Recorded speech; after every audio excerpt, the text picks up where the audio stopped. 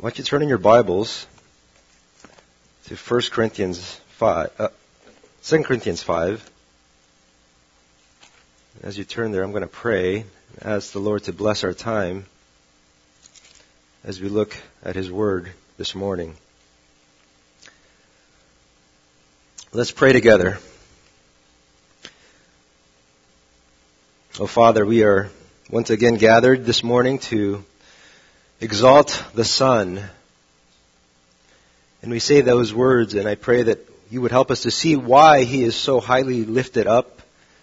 And help us this morning to see why our joy, our worship, our evangelism, our affections are all stirred because of what Christ has done. In the way He saved us by giving us a righteousness not our own.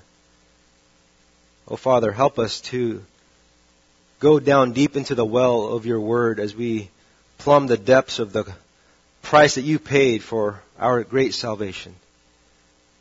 Help me, Lord, to be clear to your people, that they would be built up, not torn down, that they would be encouraged and not discouraged, that they would be bold for you, that they would walk away from this place filled with joy, joy that is unceasing as they are anchored to the Savior.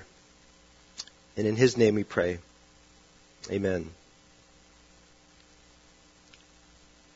I distinctly remember when my 5th grade teacher rushed us all out of the classroom in the middle of the day. Other teachers were clearly excited, almost in a frantic state.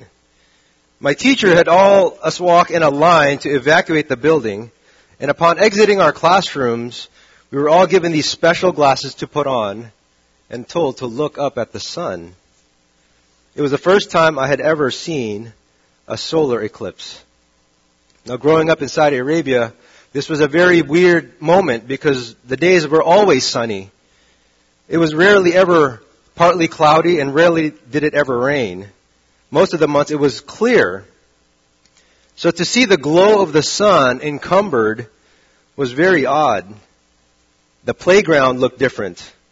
The colors of my world were very different. Instead of the vibrant colors, I saw dark and grayish hues of light shadow, and the sun was being swallowed up by the moon. I fear the same is true today, where we have eclipsed the glory of Christ, as we have erected lesser gods, lesser powers, and lesser majesties to His wonderful aura. Therefore, we have lost the brightness of our joy, as our life looks tepid and absent of Christ's glory. And even as Christians, we are pilgrims in this place, walking in this fallen world, and we can lose sight of His glory and therefore lose our joy. What is it that will cause our hearts to be inflamed again? What is it that will cause our joy to be bright again? I believe that we need to be reminded of the great doctrine of justification by grace through faith alone, by the imputed righteousness of Christ alone. In the history of the church, nothing has been so fiercely debated as the doctrine of justification by faith. In the early centuries, there were debates regarding the Trinity, regarding the essence of God and the persons of God. Then there were the debates regarding the person of Christ and the two natures of Christ in the 4th and 5th centuries. But nothing was so revolutionary as the debate regarding the grounds by which we will be declared just before God. And so I want to take us to the very heart of the gospel. I propose to you this morning that the Christian's joyful worship is deeply rooted in their understanding of justification by faith alone. The Bible teaches that justification is a legal declaration that a man is no longer under the curse of the law, but stands righteous before the bar of God. And so to help us understand this doctrine, I want to zero in on the very heart of justification. I want to take us to the epicenter of that firestorm that led to the Reformation in the 16th century, when they asked this one very simple question. And the question was, on what grounds am I ever just? On what grounds am I ever declared righteous before a holy God? The psalmist asked, if you, O Lord, should mark our iniquities, who could stand? The question of justification is, how can an unjust, unrighteous sinner be justified before a holy, just, and righteous God?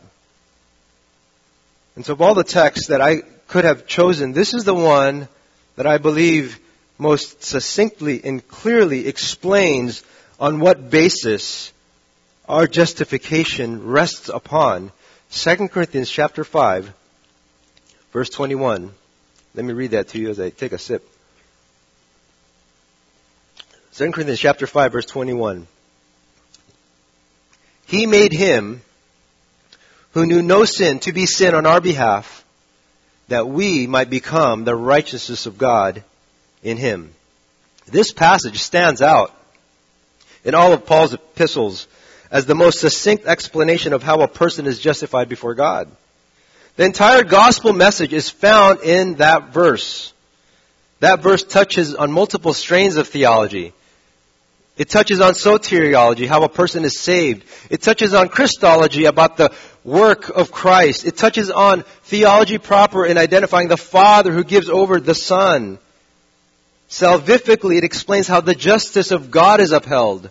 Prophetically, it explains how the justice of God was prophesied in the Old Testament, and how the justice of God is both upheld, and at the same time the sinner is declared righteous. However, this passage does have a context.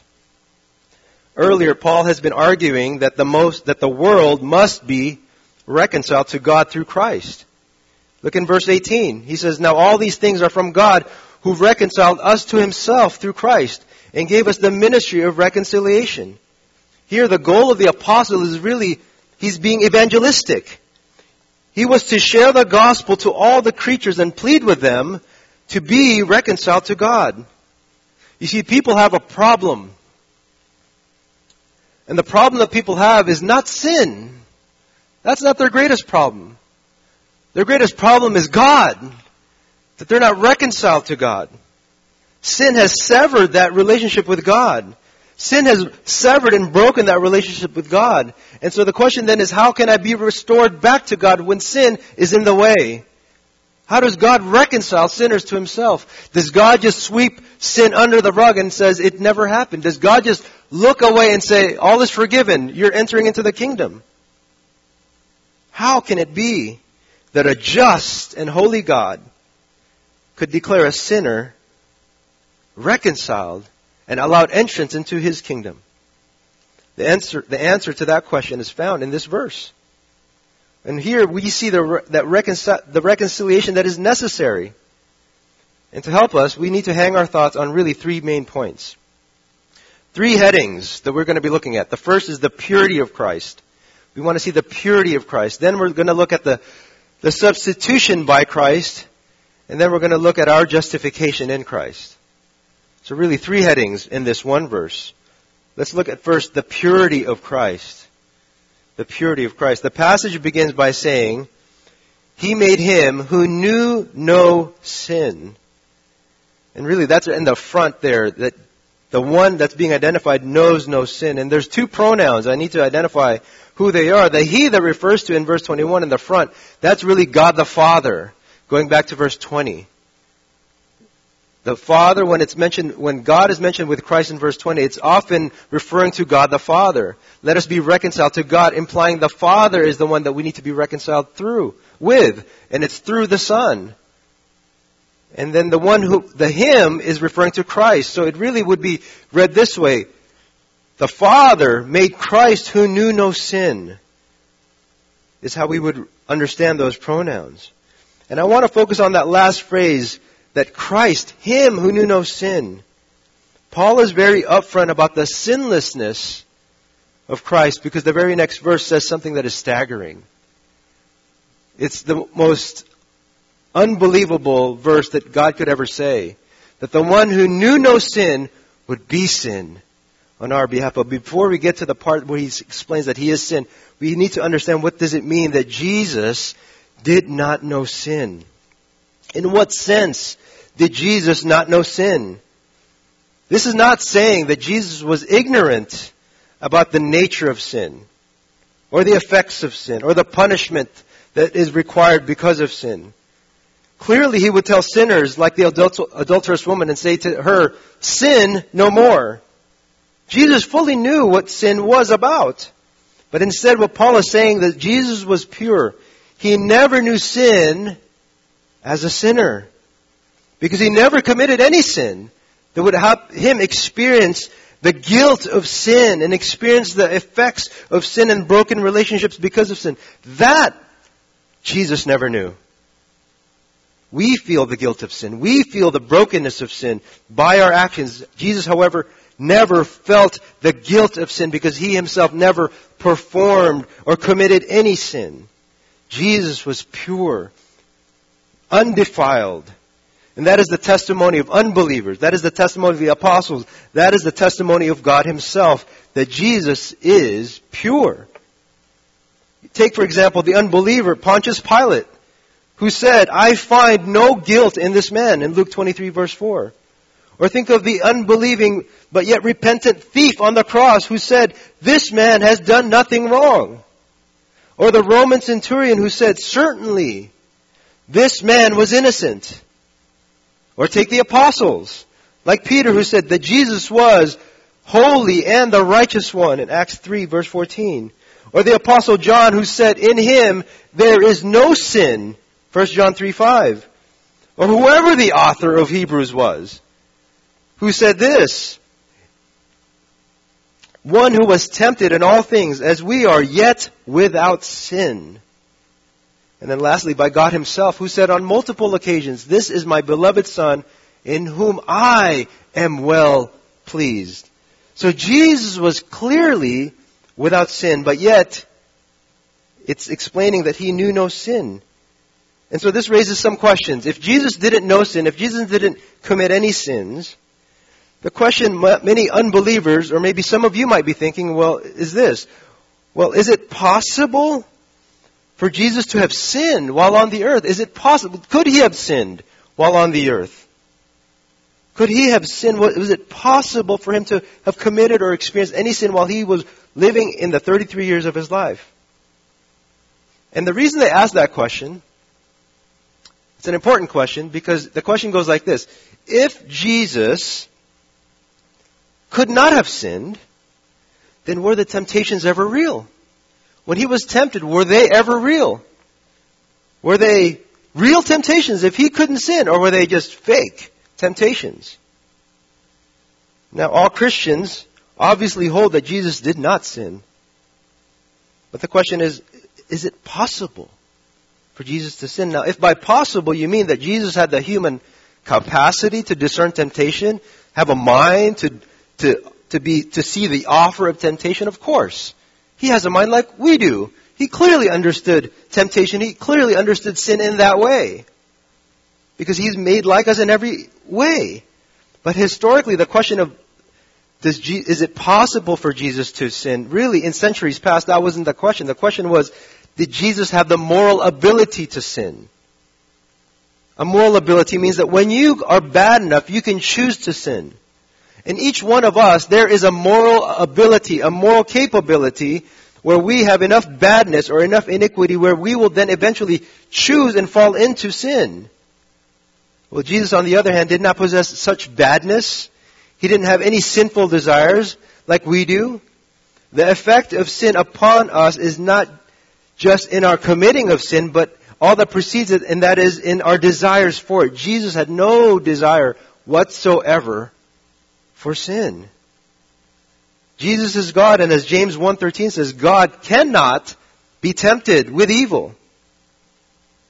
And so theologians in the past have held to this view and designated this phrase. It says non posse peccari, which means not able to sin. Jesus was a man who was not able to sin. And Scripture attests to this. Titus 1:2 says that God who cannot lie, citing Numbers 23 verse 19. Furthermore, since Christ is immutable, that means that in one day He's not going to lie, and then another day He will lie. He will not be tempted one day, and then another day He won't be tempted. He is the same yesterday, today, and forever. He cannot one day be attracted to sin, and another day be attracted to sin. That's why Jesus said in John 14 verse 30,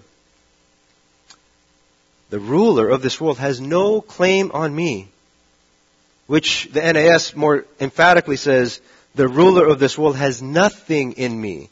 There is no compelling desire that this world can offer me that would tempt me to sin. I have no internal desire to pursue sin at all. So if Jesus was not able to sin, how could then the temptations be real? How could the temptations be real? How can Jesus say He was tempted if He in Himself could not sin at all? Were the temptations just simulations, like in the Matrix, where they just fake temptations? Well, one real example that we could look at is in the wilderness when Jesus was tempted by Satan. And if you remember, Jesus was tempted, it says in the text that He was tempted to turn the stone into bread. To turn the stone into bread. Now, He could have easily done that. In fact, right after this episode, He did turn water into wine. So, what was the temptation for Jesus? What was the temptation? The temptation for Jesus was this. The temptation was for Him to bypass His human nature in dependence to God and bypass that and rely on His divine nature to perform the miracle. Had Jesus given into this, He would no longer be what Hebrews 4:15 says of Him, the one who in every respect has been tempted as we are, yet without sin. I take that to mean that Jesus had to be tempted like us in every way, which caused Him to rely only upon His human nature, just as we rely only on our nature, the only nature that we have. His divine nature could not be tempted, and so James 1:13 says He cannot be tempted in His divine nature, but was tempted in His human nature.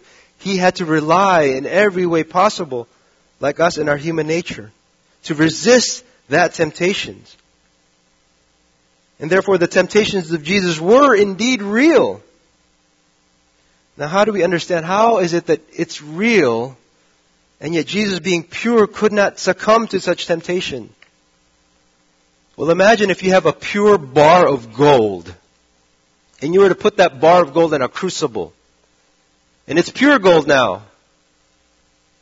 And if you were to increase the temperature of that crucible to the point where that gold will now start to melt, no dross would come up because it's pure gold. Let's say you increase the temperature even hotter and hotter and hotter. The gold remains pure. The gold remains pure. And here's the illustration. The purity of the gold does not make the heat of the flame any less hot. In like manner, the purity of Christ does not make His temptations any less real. In fact, He knows temptations far more than we do because He endured to the end without sinning. He knows temptations far more than you and I will ever know temptation. We fall into temptation. We fall into temptation with just a drop of temptation, whereas Jesus, you could pour a bucket full of temptation upon Him and He would not buckle under its weight. Jesus knew no sin. He lived a pure life, a righteous and pure life. But if there was anyone that knows how strong temptation was, it would be Him. He knows how much and how powerful temptation is, because for us, we buckle so early, whereas Jesus would endure and endure and endure and endure. How far would He endure? Endure to the point of death. Endure to the point of death. That's why we can go to Him, and He understands our temptations.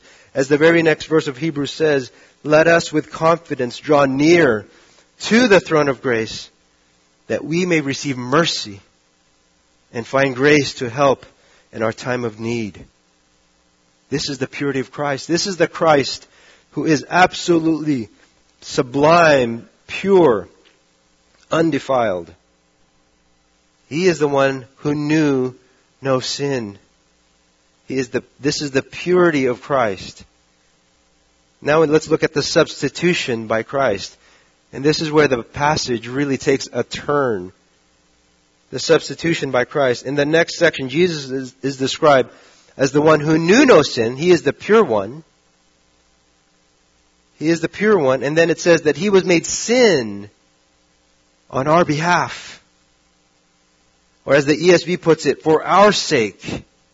In the front, for our sake. That is an unbelievable statement. It is literally saying God made Him sin. Do you feel the offense of that statement, that God would make Christ sin? After all the time we've just spent saying that there is no sin in Him, He is pure, He is undefiled, and here you hear not a man calling Him sin, but God making Him sin. God is the one that making Christ sin. Now what does it mean that God the Father would make Him sin? We begin by first saying what it doesn't mean, lest we fall into heresy. First, it does not mean that Jesus was made a sinner on the cross. That's not what it means. We've already made the point that He could not have sinned. He has not sinned at any point in His life. Furthermore, the previous statement protects this. He says, He who knew no sin, He couldn't have been corrupt in His character. Because He just said He knew no sin. He couldn't be corrupt in His nature to become guilty of sin because of His moral ineptitude. And this needs to be said because there are some preachers who are very fast and loose in their preaching and they're very nonchalant saying, Jesus became a sinner on the cross for you. That is not true. Jesus did not become a sinner on the cross for you. Hebrews 7:26 said He is the Holy One, the innocent one, the undefiled, separated from sinners and exalted above the heavens. The cross did not change the moral character of Jesus. He was not in any way transformed from blameless Lamb of God to the wicked, sinful sinner. No, He was the sinless substitute who died without blemish and without spot. Well, some would say, well, we need to change it, and they need to modify it to remove the sharp offense of it, and they'll say, well, He made Him a sin offering. Maybe that's what it means. Jesus was made a sin offering. So maybe Paul is going back into his Hebrew mind and saying, well, what this really means is Jesus was made into a sin offering, taking the tone of Leviticus 16 or something like that, or the promise of forgiveness by the sacrifice of an animal. So that's maybe what it might mean. That might make sense theologically that Christ is a sin offering, but grammatically it can't make any sense at all. The sentence would not make any sense if the meaning of that Jesus was made sin was that Jesus was made into a sin offering, because you can't have the same word, sin, in the same sentence and have it change meaning. Otherwise it would sound like this: He made Him who knew no sin offering to be a sin offering on our behalf. It cannot mean that. See how theologians are struggling with this? Because they can't find how offensive this sounds. So they try to remove the barb of that He becomes sin. It rattles the mind. It rattles the mind. So if it doesn't mean that Jesus was a sinner, if it doesn't mean that Jesus was a sin offering, then what does it mean that He was made sin? Well, it means exactly what it says. He was made sin. But how? If Christ's moral character is unchanged, if He doesn't become morally corrupt, what changed? If His moral status was unchanged and untarnished, and yet God makes Him sin, the only answer then is that not His moral status changed, but His legal status changed. He receives the sin of others by imputation. Therefore, He becomes guilty, deserving the wrath of God. This is what was prophesied back in Isaiah 53. And if you turn there, it would be helpful for us to see this. Isaiah 53. Look at Isaiah 53. This is the prophecy that was fulfilled going back to Isaiah chapter 53, 700 years prior to this event. Isaiah 53 says this: All of us like sheep have gone astray. Each of us has turned to his own way. But the Lord has caused the iniquity of us all to fall on Him. The iniquity of us all, that that verb, that Hebrew verb to lay on, was a violent word that speaks to fall on. The word is used in 1 Kings 2:25 describing Solomon's order to execute men who have been loyal. So it says in verse 25, so King Solomon gave orders to Benaiah the son of Jehoiada, and he struck down Adonijah. The idea is to strike. The Lord strikes down this suffering servant with our iniquities. The intended meaning of the word is to strike down with violence, to lay upon him the sins, all our sins, to strike him down. MacArthur offers these words, these sobering words. He says, we must remember that sin did not kill Jesus. God did. The suffering servant's death was nothing less than a punishment administered by God for sins others had committed. End quote. You see, dear friends, all our sin, with all its guilt and shame, was imputed or charged unto Christ as if it belonged to Him, even though He Himself was guiltless and holy. Go back to Isaiah 53 verse 4 and just count the number of prepositions. He says, surely our griefs He Himself bore and carried our sorrows. And in verse 35, He was pierced through for our transgressions. He was crushed for our iniquities. The chastening for our well-being fell upon Him, and by His wounds we are healed.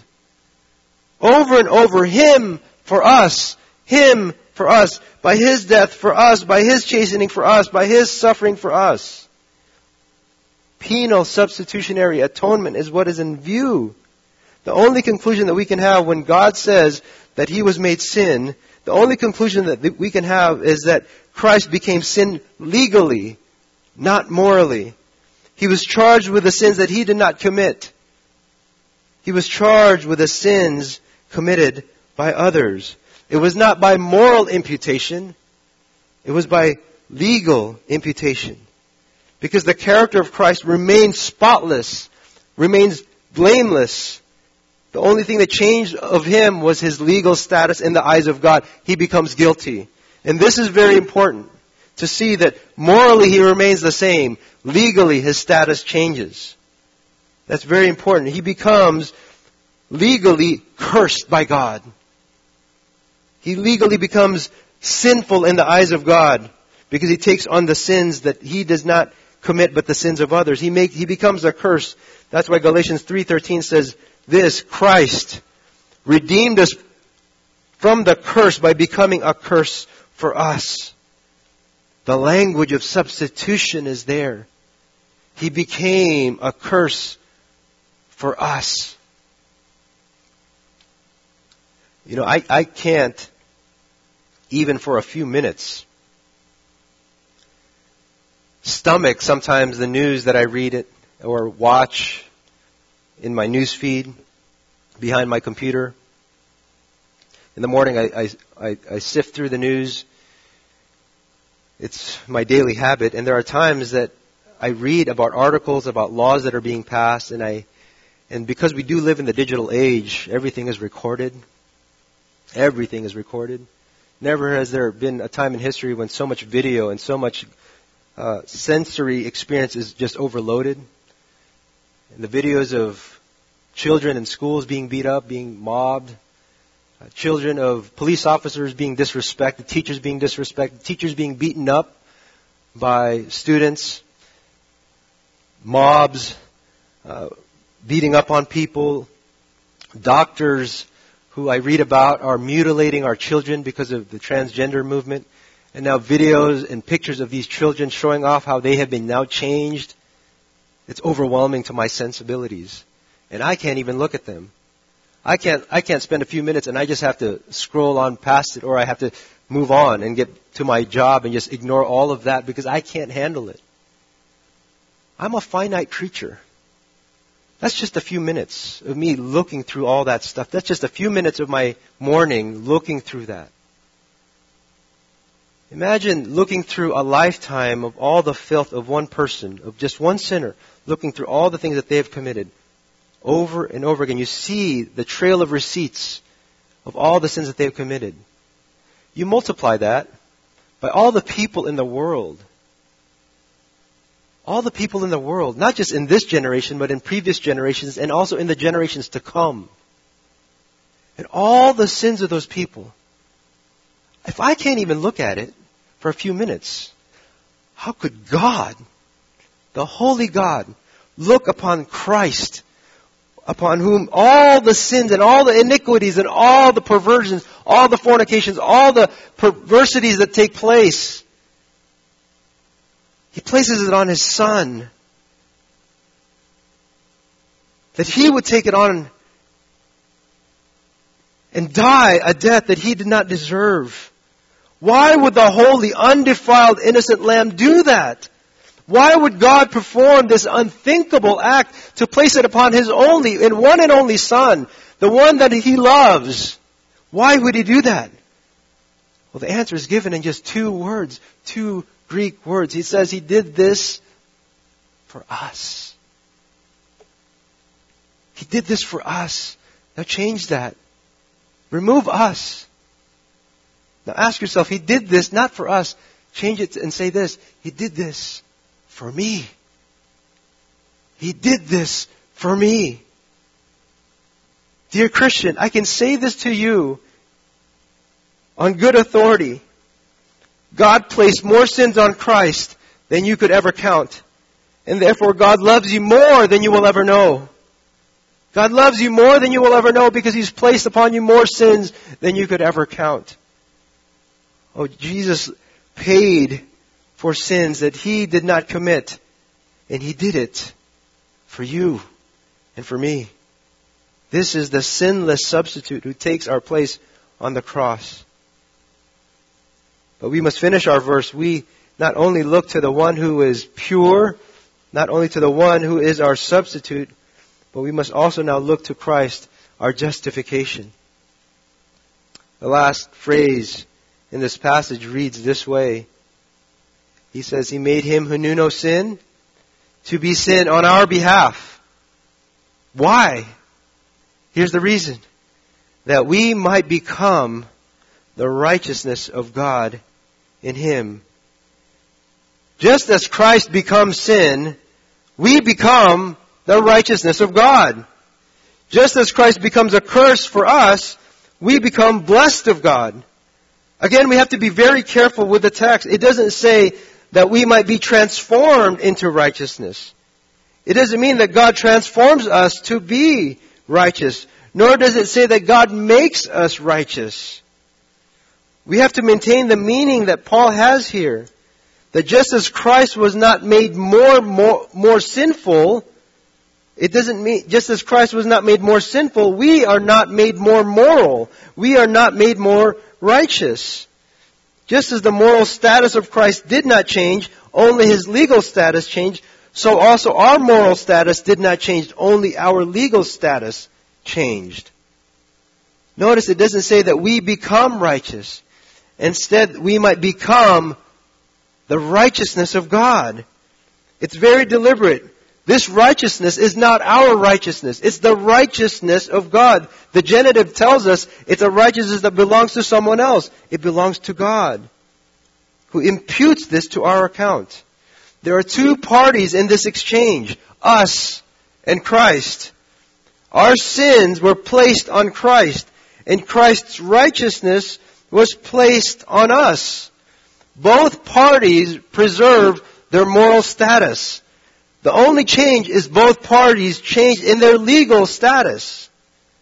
Christ becomes sin while morally perfectly holy. We become righteous while morally still remaining sinful.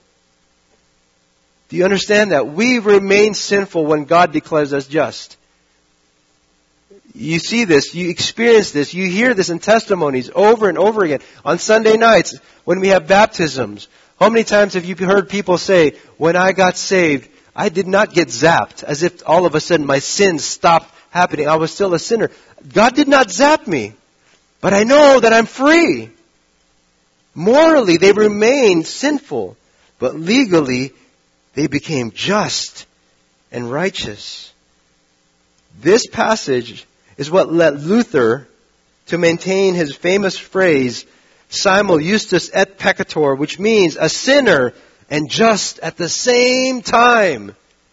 That's what it means to be justified. You are a sinner and you are just at the same time. Because a person is declared legally righteous by God while at the same time morally sinful.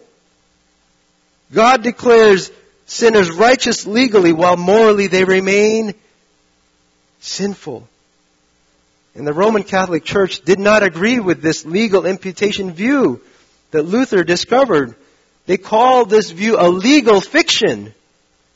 They declared that justification, Rome did, they declared that justification is not a change in legal status, but a change in moral status.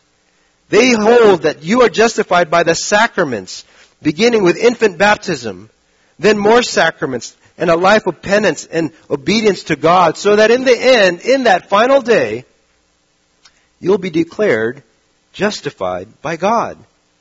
They do not believe or hold to the doctrine of justification by an imputed righteousness that is placed on our account. Rome, they believe in a type of analytical justification. An analytical justification where God will justify a sinner only under His divine inspection, where the sinner has performed enough righteousness, where the sinner has performed enough obedience, where God then at some point, we don't know when, that God will then declare him justified. In other words, the ground of a person's justification, according to Rome, is by their own righteousness that is infused by God's righteousness.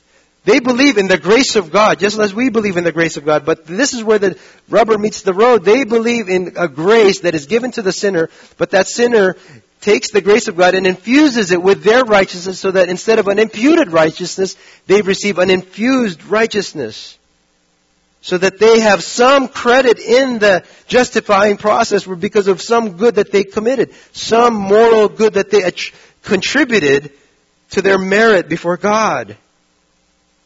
They see it as an infusion of righteousness, not an imputation of righteousness.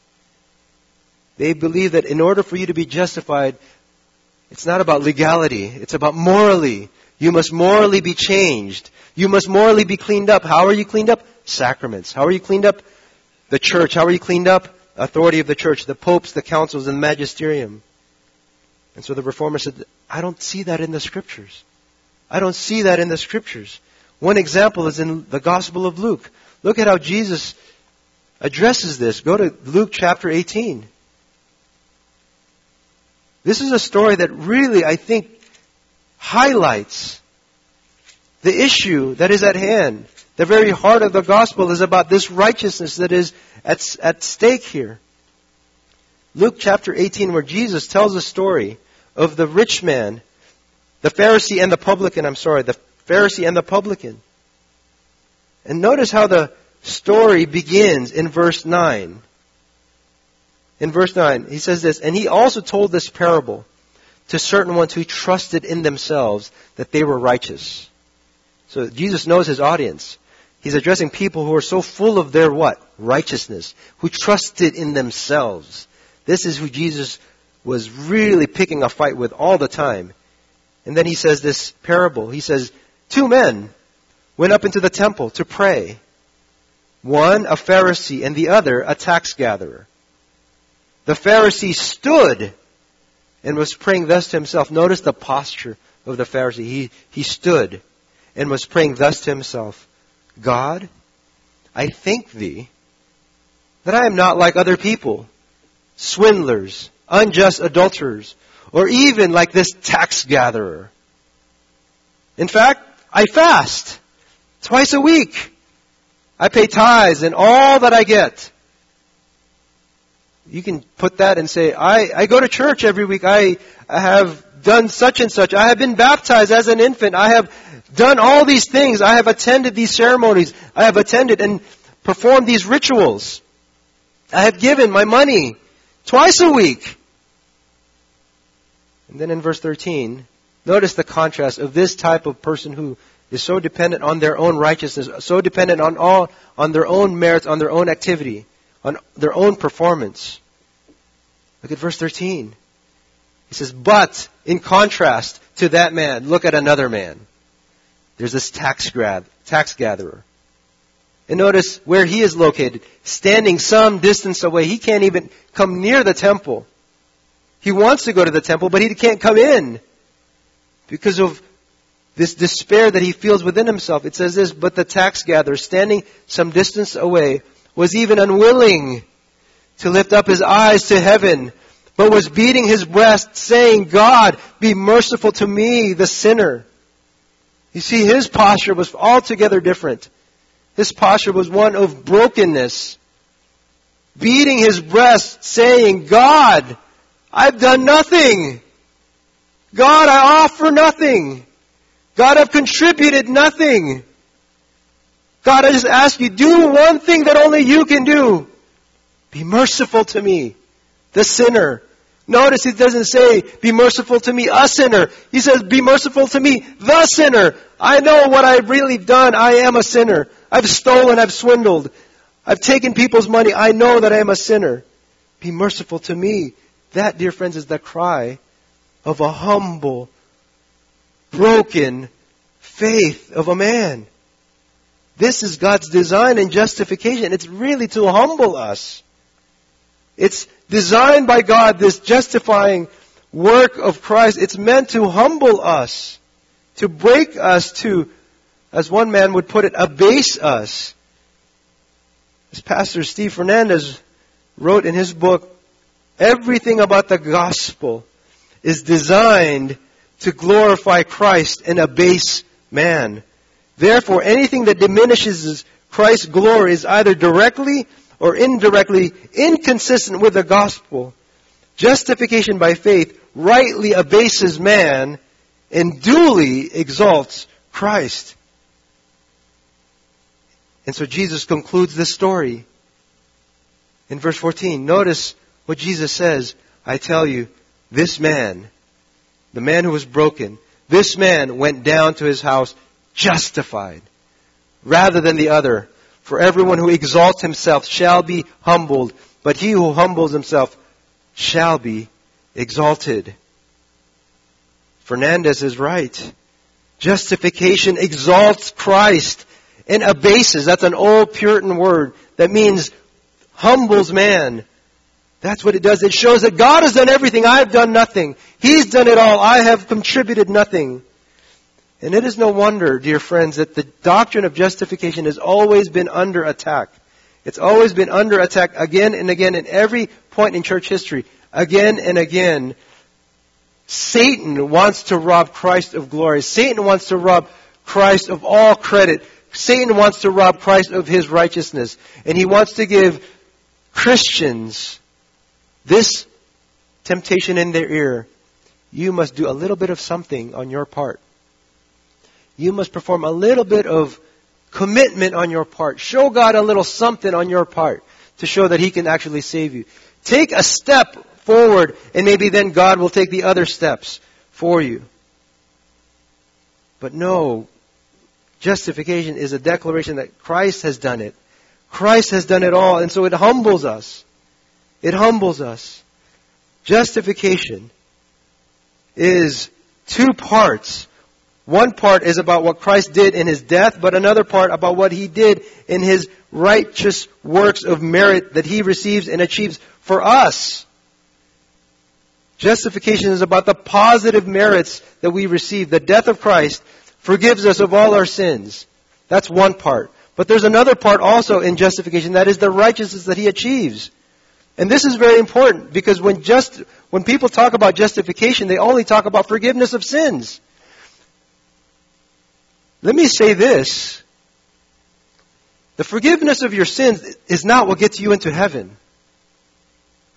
The forgiveness of sins is not what gets you into heaven. It wipes away all your sins, yes. It gives you a clean slate, yes. But you need something more than a clean slate to get to heaven. You need righteousness to get to heaven. You need righteousness to get to heaven. It's what Psalm 15 verse 1 says. The psalmist asked, Lord, who may abide in your tent, or who may dwell in your holy hill? In verse 2, the answer is given. He who walks with integrity and works righteousness and speaks the truth in his heart.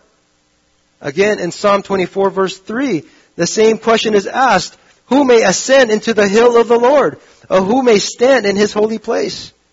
Again, the answer is given in verse 4.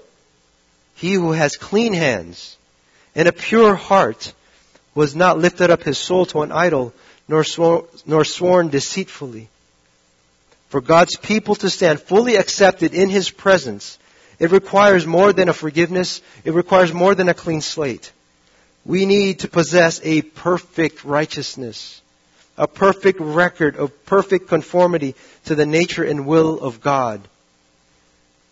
This is why, dear friends, we preach not just the death of Christ, we preach also the life of Christ.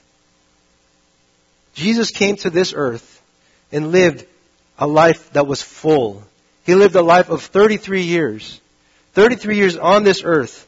And what was he doing in those 33 years of his life? He was obeying the law of God. He was obeying and performing every righteous deed before God. He was like us in every respect, a man under the fallen world, under authorities above him, and he honored all authorities above him. He was tempted in all ways, just like you and I were tempted. We complain a lot about our governor. He had a worse governor than what we have. And yet he submitted himself, lived perfectly. He achieved righteousness for us in those 33 years of his life. That's why we need to mention not just his death, but also his life. I thought about this a lot. What does it mean that Jesus achieves a righteousness for us? Have you ever wondered when Jesus was on the Jordan River and he was about to be baptized? In Matthew chapter 3, verse 13, he goes to his cousin, John the Baptist, and it says to him, will you baptize me? And John the Baptist says, first of all, it must have been very awkward for him to say, I baptize you. It should be you who should baptize me. Now, you need to ask the question, why does Jesus have to be baptized, first of all? And first of all, why be baptized into the baptism of John? Because John's baptism was a baptism of repentance. Repentance from what? Sin. Now, Jesus didn't commit any sin. So why did he have to be baptized? Why did Jesus have to be baptized? And so it says, let me turn to the text. He says this, he came to John to be baptized, but John tried to prevent him. He tried to prevent him, but Jesus would insist. Jesus answered, said to him, permit it at this time, for in this way it is fitting for us to fulfill all righteousness. It was fitting for us to fulfill all righteousness. You see what Jesus was doing is he was fulfilling all righteousness. Now I'm asking myself, wait a minute. He's already righteous. Jesus is already righteous. He's already perfect and holy. Why does he have to obey and obey and obey, even in obeying in baptism? Why does he have to attain righteousness if he's already righteous? The answer is because he's attaining a righteousness not for himself. He's attaining a righteousness for us. And the only way he can attain a righteousness for us is he had to be like us. He had to be like us in every way, like us, tempted like us in all ways, under the law like us in every way, so that he would achieve a righteousness, the same playing field, if you could put it that way. Because if we were to say God, he puts God's righteousness into us, that wouldn't be any fair because that's his divine righteousness. So God says, let me show you my son who is going to live in the same world as you, who's going to be under the same rule as you, who's going to be under the same elements as you. And my son will achieve for you what you could not do. And that is achieve of righteousness for you. He will submit himself. He will submit himself to the authorities. He will submit himself to this world, to the elements of this world. He will tire like you get tired. He will hunger like you are hungry. He will bleed like you will bleed. And he will do this all in obedience to the law to achieve a righteousness, not for his own sake, but for our sake. To obey the law that only he could completely obey. You stop and think about it. in the Genesis account, we just went through this in our Sunday school, in the Genesis account, after the creation of Adam, he had but a few moments. And God just really gave Adam one law. Of all the trees you can eat, of anything you can have except this one tree, this one tree, don't eat from this. He was just given one law. Just one law. And in a perfect world, and he broke that one law. You think of Christ. He was given hundreds and hundreds and hundreds and hundreds of law, and placed in an imperfect world, in an imperfect garden. And he obeyed them all perfectly. Why did he do that? I asked this question to unbelievers. I asked this question to Mormons. I asked this question to Catholics. Why did Jesus live a perfect life? What was the point of him living a perfect life? Well, they would say, well, to be an example. So we have someone to follow. So that because he's a good teacher, he would be a bad teacher if he didn't have a good example. Well, there's certainly elements to that of why he lived a perfect life. No, the ultimate answer of why he lived a perfect life was because he lived a life of righteousness so that he could take that righteousness and impute it to our account. He accomplished what the first Adam could not do, that the last Adam, Christ, did by perfect obedience. Listen to Romans 5, verse 19. For as through the one man's disobedience the many were made sinners, even so through the obedience of the one, the many will be made righteous. It was by his obedience that we are righteous. Elsewhere, we see Paul's admonishment to the Philippians after Paul gives his spiritual resume, telling them that if anyone is able to give themselves confidence in the flesh, if there's anyone that is righteous in their own doing, it is me. He says, I far more than all, I was circumcised the 8th day. That phrase, circumcised the 8th day, that is not a boast about himself. That's a boast about my parents. My parents did the right thing. I was raised in the right home. They circumcised me on the 8th day. That's a flex about how great his parents was, not about himself. I was raised right. I was of the nation of Israel. I was born right. I was of the tribe of Benjamin. I was in the right line. I was a Hebrew of Hebrews as to the law of Pharisee. I'm better than you in all these ways. I do life better than you. As to zeal, a persecutor of the church. And as to righteousness, which is the law, found blameless. That's Paul. But then he says this. He says this, but in light of all that God demands, even though after all that, he says, I count it all as dung, as rubbish, as skubalon. In verse 9 he says, that I may be found in him, not having a righteousness of my own, that is derived from the law, but that which is through faith. It's not me. People struggle all the time. What do I have to do to be saved? You don't do anything. It's not up to your works. It's not up to your own merits. It's not up to your righteousness, achieving it for yourself. It's not up to you. If it were up to you, then why did Christ come? You see, he came to obey the law that you could not obey. He came to be the curse that you should have been. And so his work, 2,000 years ago, for 33 years, he lived this perfect and righteous life. How then, you must ask yourself, how then do I get that? How then do I get that righteousness? If I can't do it on my own, if I can't do all the rituals of my own, how can I get that from 2,000 years ago? How do I get that? Well, it's what Paul says. The righteousness which comes from God through faith. That's it? I just believe? I believe that's all I have to do? That's all you have to do. That's too hard to believe. Exactly, that's the point. It's so unbelievable that it seems like it's a fake news. But really, it's good news. Because you've done nothing and Christ has done everything. That's why it's good news. Faith is how we attain this righteousness. We believe what Jesus has done in his life, in his death, and in his resurrection. We believe that salvation is by good works. Salvation is by good works. It's just not by your works. It's by Christ's works. It's his work that saves you, not your work. Because your work could never achieve righteousness. We need the righteousness of another. And how will this impact the person? Imagine for a moment that you had that tax collector that went up to the temple. And you had a little interview with him. Imagine he had a podcast. And he was sitting across from you. What question would you ask him about that story that Jesus told? What would you say to him?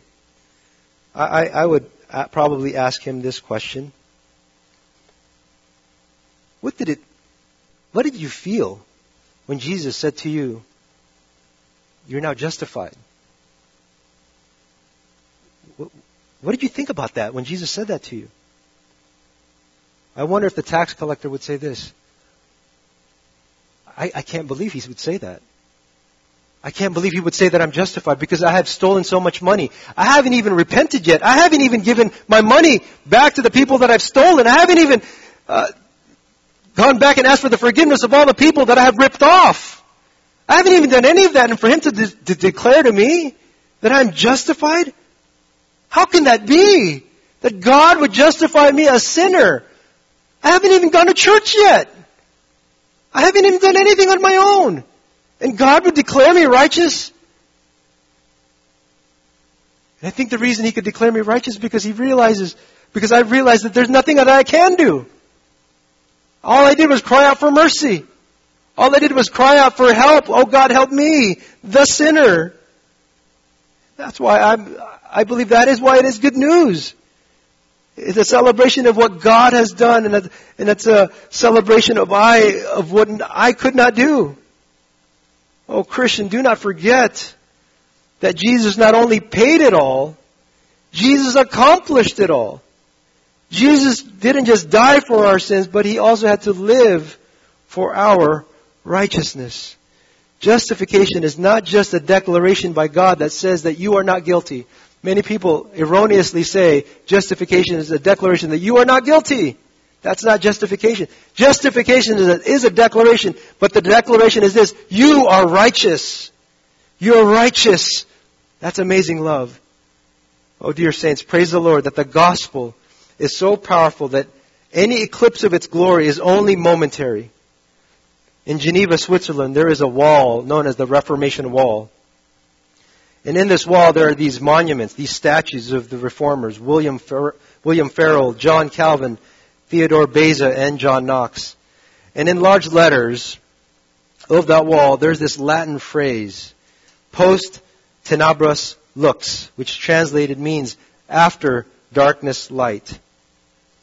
When the Roman Catholic Church hid the gospel by defying the clear teaching of Scripture that justification is by faith alone, by the imputed righteousness of Christ alone, the gospel was eclipsed.